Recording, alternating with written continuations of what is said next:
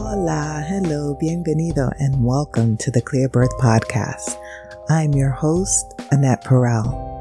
Whether you're a first-time listener or a loyal returning guest, I want to extend a warm hola and hello to each and every one of you. For those of you who are new here, welcome, bienvenido. I encourage you to explore our previous episodes and let me know what you think.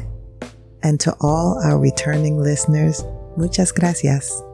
Thank you for joining us once again. Now, before we dive into today's episode, let's take care of a few housekeeping matters.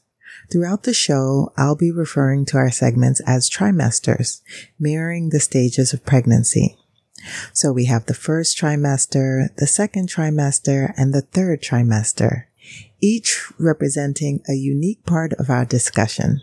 Additionally, instead of side note, we'll be introducing Braxton Hicks.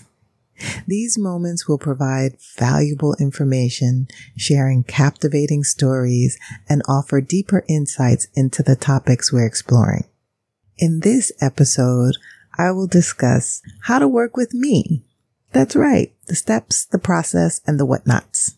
This week's story is one of a client who worked with me multiple times. The one phrase I hear the most when I'm interviewing is, for my first, I'll get a doula. And I'm here to tell you that I have worked with clients through multiple births, not just their first. This particular story, can you guess how many times I worked with this client? Is it 1, 2, or 5? You'll have to listen to the episode to find out. Let's start the show. First trimester, say her name. In this segment, I take a moment to honor the memory of Black women who have tragically lost their lives as a result of systemic neglect and medical racism. Today, I'm changing it up again. I'm highlighting an organization who is actively working to help combat the maternal mortality rate.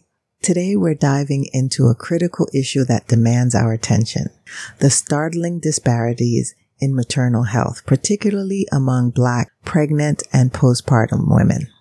Join us as we shed light on BMMA, the Black Maternal Mortality Alliance, emerged as a collaborative endeavor between two influential entities, the Center for Reproductive Rights, CRR, and Sister Song, Women of Color Reproductive Justice Collective.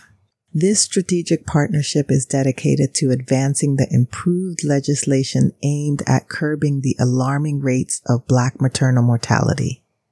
Additionally, BMMA serves as a vital catalyst for shedding light on critical areas of research and disseminating knowledge concerning the intricate web of social determinants that significantly impact outcomes such as traumatic birth experiences and maternal and infant mortality.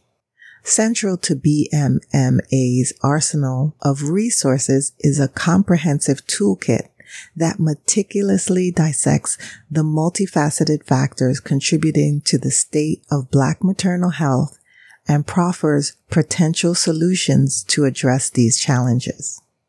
One of the hallmarks featured in BMMA's mission is its unswerving call for legislators and healthcare providers to center their efforts around the work of community groups, both past and present. Angela Doisonala Aina, MPH, co-director of BMMA, emphasizes the dire need to acknowledge and uplift the long-standing contributions of Black individuals in the realm of maternity care. Aina underscores the imperativeness of recognizing that BMMA was conceived as an alliance driven by the genuine desire to elevate community-based approach to healthcare and well-being, particularly concerning Black maternal health. Crucially, Aina and other leaders in this movement emphasize that assigning blame to individuals is counterproductive. Instead, the focus should be on acknowledging the systemic failures that have persisted for decades within our healthcare system. societal environments and political landscapes. It is imperative to pave the way for progress by opening doors of opportunity, allocating resources, and offering unwavering support to those diligently engaged in the crucial work at the grassroots levels of communities. This organization is much needed.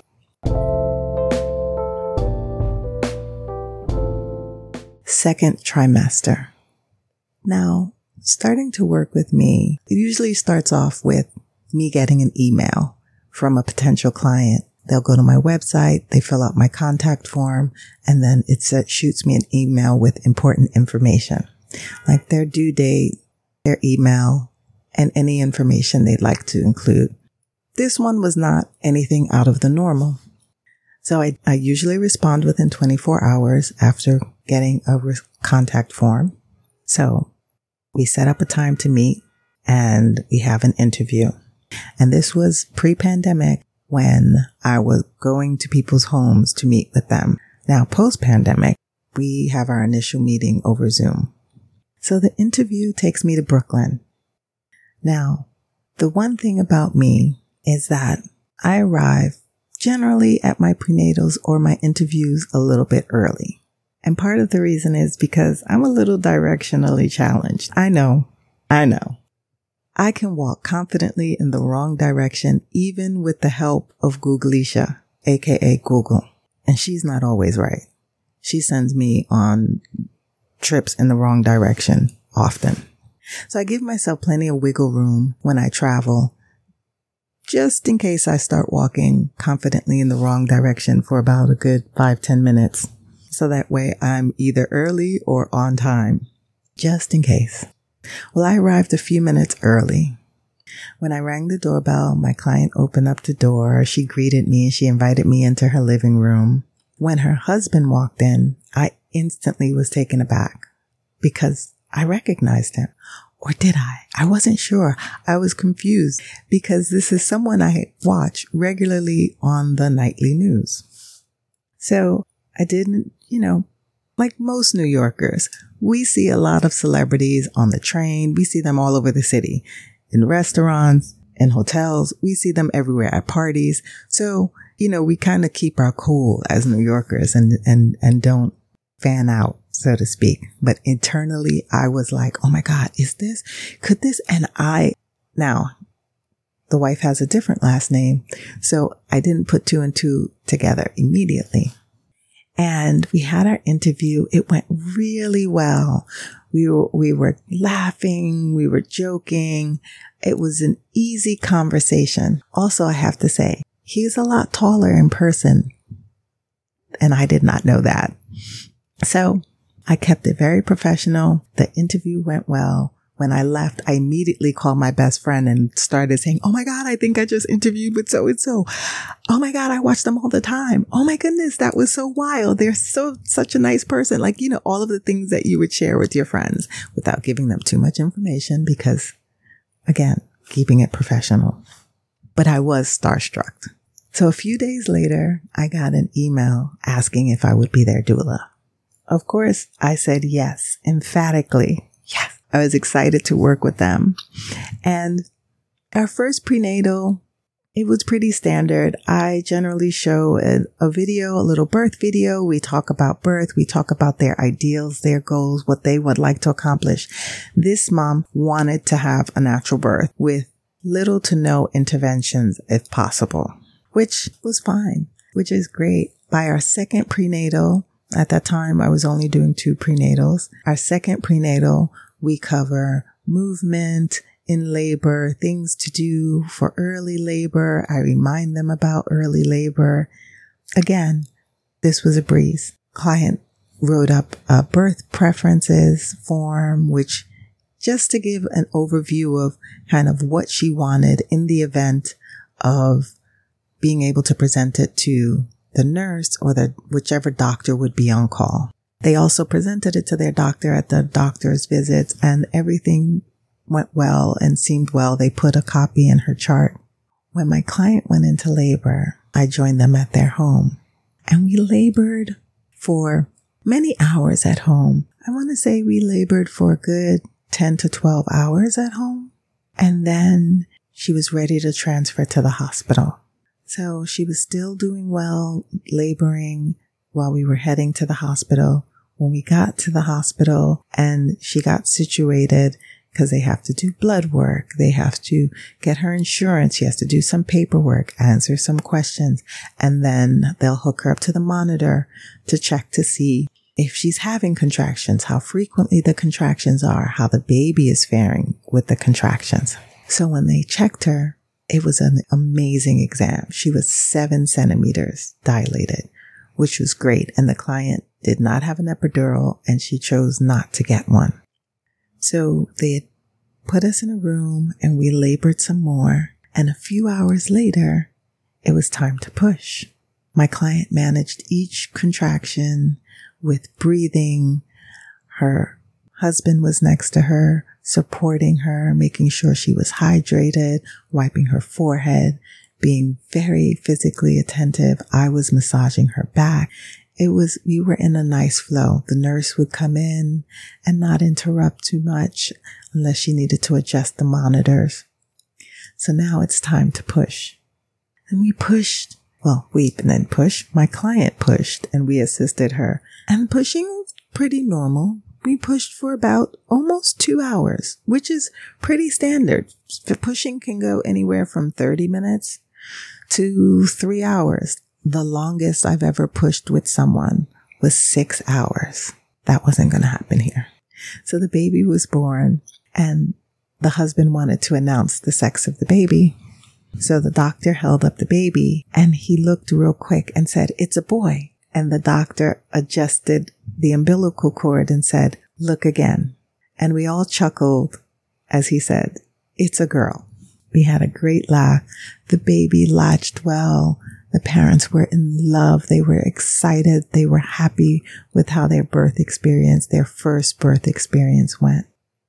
Braxton Hicks, how to work with me.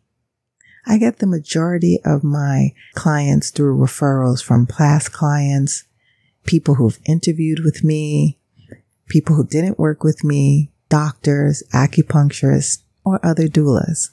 Someone will go to my website, which is www.clearbirth.nyc. They'll fill out the contact form, which is pertinent information, your name, your phone number, your email address, your due date, and any information that you'd like me to know. Your doctor, anything you would like to share with me, how you were referred to me. And I usually reply to these requests pretty fast, within 24 hours. I send out an introductory email with a little information about me, my services, the number of prenatals, my on-call period, our postpartum visits, and then request if they're interested to set up a time and date for us to meet over Zoom. Now let's jump back into the show. Baby number 2. Getting emails from repeat clients never gets old. When I got her email, she sent a picture of their first baby and reminded me about how she had a great experience and now they're expecting baby number 2 and would love to have me back as their doula. So I immediately responded yes, emphatically again. I was so excited for them. So this time around, we don't have to have an initial interview because I've already worked with them. So I send out the contract and we set up our first prenatal. And I love these prenatals where I get to see the first baby a little bit older, usually walking, talking. And of course, we all sit around and we talk about the first experience and how that went. And also if there was something that they'd want to do differently this time around or something that they didn't like from their first experience that they'd like to change this time around or just to be mindful of. And it's always such a great visit. We check in frequently to see if there's anything that comes up throughout the pregnancy, and everything went well. Second time around, she composed a new birth plan and we were just discussing the changes that she wanted this time around. We discussed the labor plan because last time she didn't have to make arrangements for baby number 1. Now, the second time around, making those arrangements, making sure that they have reliable people on call. One of the things I like to caution often with clients is to have multiple backups. So you have backup number 1, probably about 4. So backup number 1 can be, the grandparents or the godparents or the babysitter. Backup number 2 is usually the babysitter, or a neighbor is backup number 3. Someone who can get there relatively quickly. Because the second time around, even though labors can move a little bit faster, you just want to make sure that you don't have to run through your list of people who are available to come, either to take care of baby number 1 or to take care of your fur baby, if that comes up, if you have a fur baby. So, and I often counsel people that closer to the due date, that they remind people to put them on their do not disturb list, so that if they were to call in the middle of the night, that the call would go through if the phone was accidentally on do not disturb. Because you can only imagine how nerve-wracking it is to have your backup not answer your phone call when you need them. For doulas as well, that's frightening. But imagine you're in labor. Because generally what would happen is someone would have to stay with the baby until the backup could arrive. So this labor was a little faster. I joined them at home when she went into labor, and we labored for a little while longer at home. Second labors can turn a corner relatively quickly.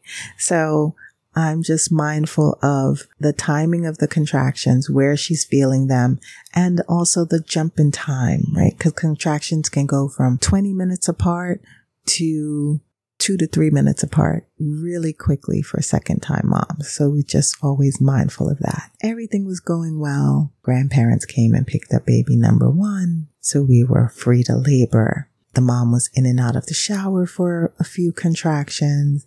She was on the ball for a couple of contractions. She was on hands and knees. She was on hands and knees in the bed. We did a lot of different positions. They had gone on a long walk before I had joined them. So that was easy to help the contractions to kind of come along and get closer together. So this time we were going to a new hospital with new doctors. I had worked with them many times, and we had to take that into consideration for travel. This hospital was a little further out, but we still had enough time to make it. We got to the hospital. We went through our check-in procedures. They admitted her directly into a room because she was a second-time mom. With this practice, they knew that more than likely she was going to stay, even if they admitted her and she was not fully dilated. So by the time we arrived, she was fully dilated. We got into the room. She pushed shorter period of time this time. This time pushing was about an hour. The father announced the sex of the baby. And again, we all laughed at the first mistake, the first time around, and we all gave each other that look like, okay, don't get it wrong this time, and kind of had a nice little chuckle. So it's nice that we had that relationship from that experience from the first birth to kind of connect us this time around. The baby latched well. This baby nursed perfectly. A few hours later, I left the new family together in the hospital. I joined for the postpartum visit, and again, it was just great to see both babies together, how they were experiencing each other. The parents, now a family of 4. When they left, they were a family of 3. It's a beautiful moment. Braxton Hicks, working with me, continued. We usually set up a time to e-meet, as I mentioned, over Zoom. After our meeting, I will send a follow-up email and the contract. During our meeting, this is a time for my clients to ask any questions they want to ask about me, my services, how I became a doula, which I mentioned in a previous podcast episode, so you can always go and check that out. And after our initial interview, clients usually get back to me within a week or so to make a decision, depending on where they are in their pregnancy. If they're very early on in the pregnancy, meaning the first trimester, that usually takes a couple of weeks because they will interview with quite a few people to make a decision. One of my biggest pet peeves is people not following up. Please follow up. I just want to say, this is my profession. I want you to find your perfect match. I know some people might feel bad, but trust me, hearing no means you not working with me means that you found your perfect doula. And I'd rather hear back from you to say, hey, I found my doula, than to be left in limbo. We hear no quite frequently as doulas, and that's fine. There's enough births out here for everybody. Now let's jump back into the show. Baby number 3. Yep. This client worked with me for a 3rd birth. It's really affirming to the work that I do with my clients that they feel comfortable enough with me to refer me, but also comfortable enough to have me on their birth team multiple times. It just means the world to me to know that I was there on this special day with them, not once, not twice, but 3 times. And this birth was a little different. The client started her labor with water breaking, which is very rare in real life. About 10% of births start with water breaking. 100% of Hollywood movies, that's how every Hollywood movie shows labor, water breaking, which is not the case. Usually you have many hours of contractions and then your water breaks. But on the occasions where water breaks first, then we generally wait for labor to start. This client was Group B strep negative. Now, Braxton Hicks, Group B is a bacteria that lives in the colon. It's not harmful to adults, but it's potentially harmful to infants. And this client, they tested usually around the 35th week of pregnancy. If positive, women are treated when they go into labor with IV antibiotics. My client was negative. Let's jump back into the story. Because my client was Group B negative, she didn't have to go straight into the hospital for treatment. So she went about her day and waited for her contractions to start. She went on several long walks. She arranged for her 2 other children to get picked up. 4 hours later, no contractions. She rested, she ate, she took a shower, she took a bath. She went on another long walk in Prospect Park. Yes, you can go for a walk in labor. Most labors are 24 to 72 hours long. Unlike Hollywood movies where water breaks, chaos ensued, baby is born in 5 minutes. Does not happen like that for the most part. There have been some births. That'll be a podcast for another day. Hour 8, still no contractions. The baby was moving. Mom was hydrating, eating, resting, doing all of the things. I suggested getting an acupuncture appointment. The acupuncturist came to their house, did a session to help stimulate contractions. She rested, ate, still no contractions. Hour 14, still no contractions. So she called her doctor and they recommended that she come into the hospital. Braxton Hicks. If you have any questions for me during our interview period or even after we've interviewed, I often tell my clients or potential clients to feel free to reach back out if they want clarity on anything that's in the contract. Hearing back from my clients, usually I get, can you be your doula? And I'm always just like, yes, I'll be your doula. Of course I'll be your doula. I love to be your doula. You can tell I love this work. So they'll sign the contract and send the deposit, and then we're set. I will email with forms and dates for us to set up our first prenatal. And I talk about my official on-call period, which is 24 hours starting at the 38th week, because potentially you could go into labor anytime thereafter. Let's finalize the story. I met my client in the hospital. My client was about 5 centimeters dilated. The doctor decided to give her Pitocin. Contractions were very infrequent and far apart. Now, in order for you to have a baby, your contractions need to be longer, stronger, and closer together. And if you're having contractions that are every 20 minutes and they're 30 seconds, that's not enough to help the uterus bring the baby out, down and out. The baby was doing well. The mom was doing well. They started the Pitocin. A few hours later, the contractions kicked in on a regular frequency. The client didn't want an epidural, but this hospital offered laughing gas as an alternative for pain relief.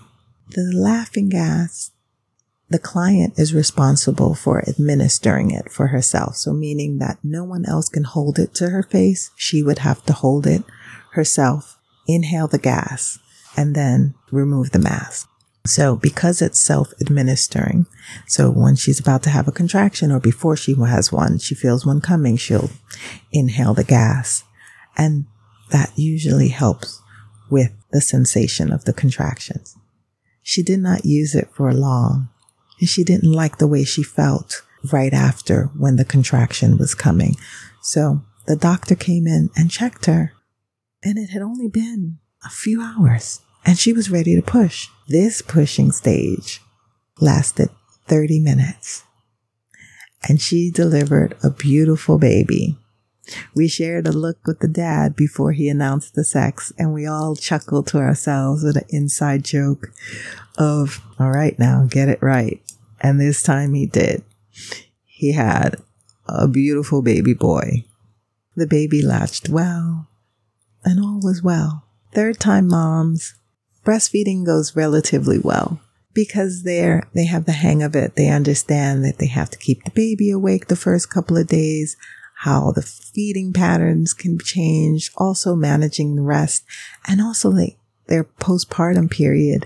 They have a lot of help and a lot of support because they've learned what they needed along the way. For the first one, what they didn't get, and added on from there.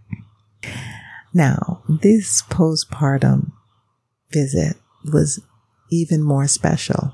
I got to take a picture with all 3 of the babies. And when I tell you, it was so heartwarming that I get a little teary-eyed thinking about it now, that people value this work so much that they would hire me 3 times to help them through this process. I cannot tell you how much pride I feel when I think about that. My hope is that when you consider working with a doula, this story helps change your mind about doulas only being for your first birth.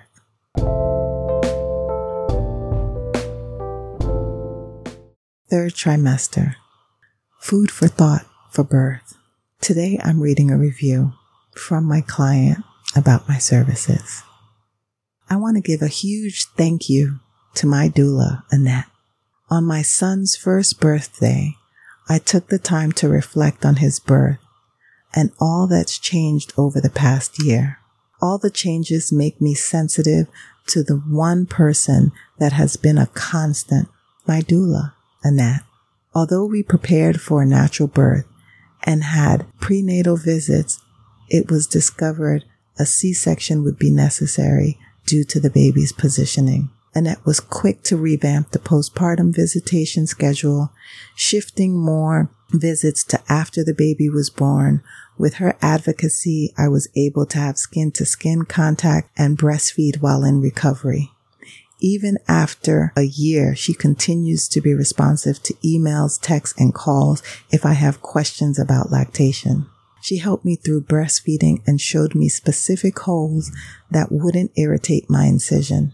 To this day, I feel I get more sleep by using the side-lying technique she showed me. I thank her for being a sister friend and helping me navigate the roughest, happiest, exciting year of my life.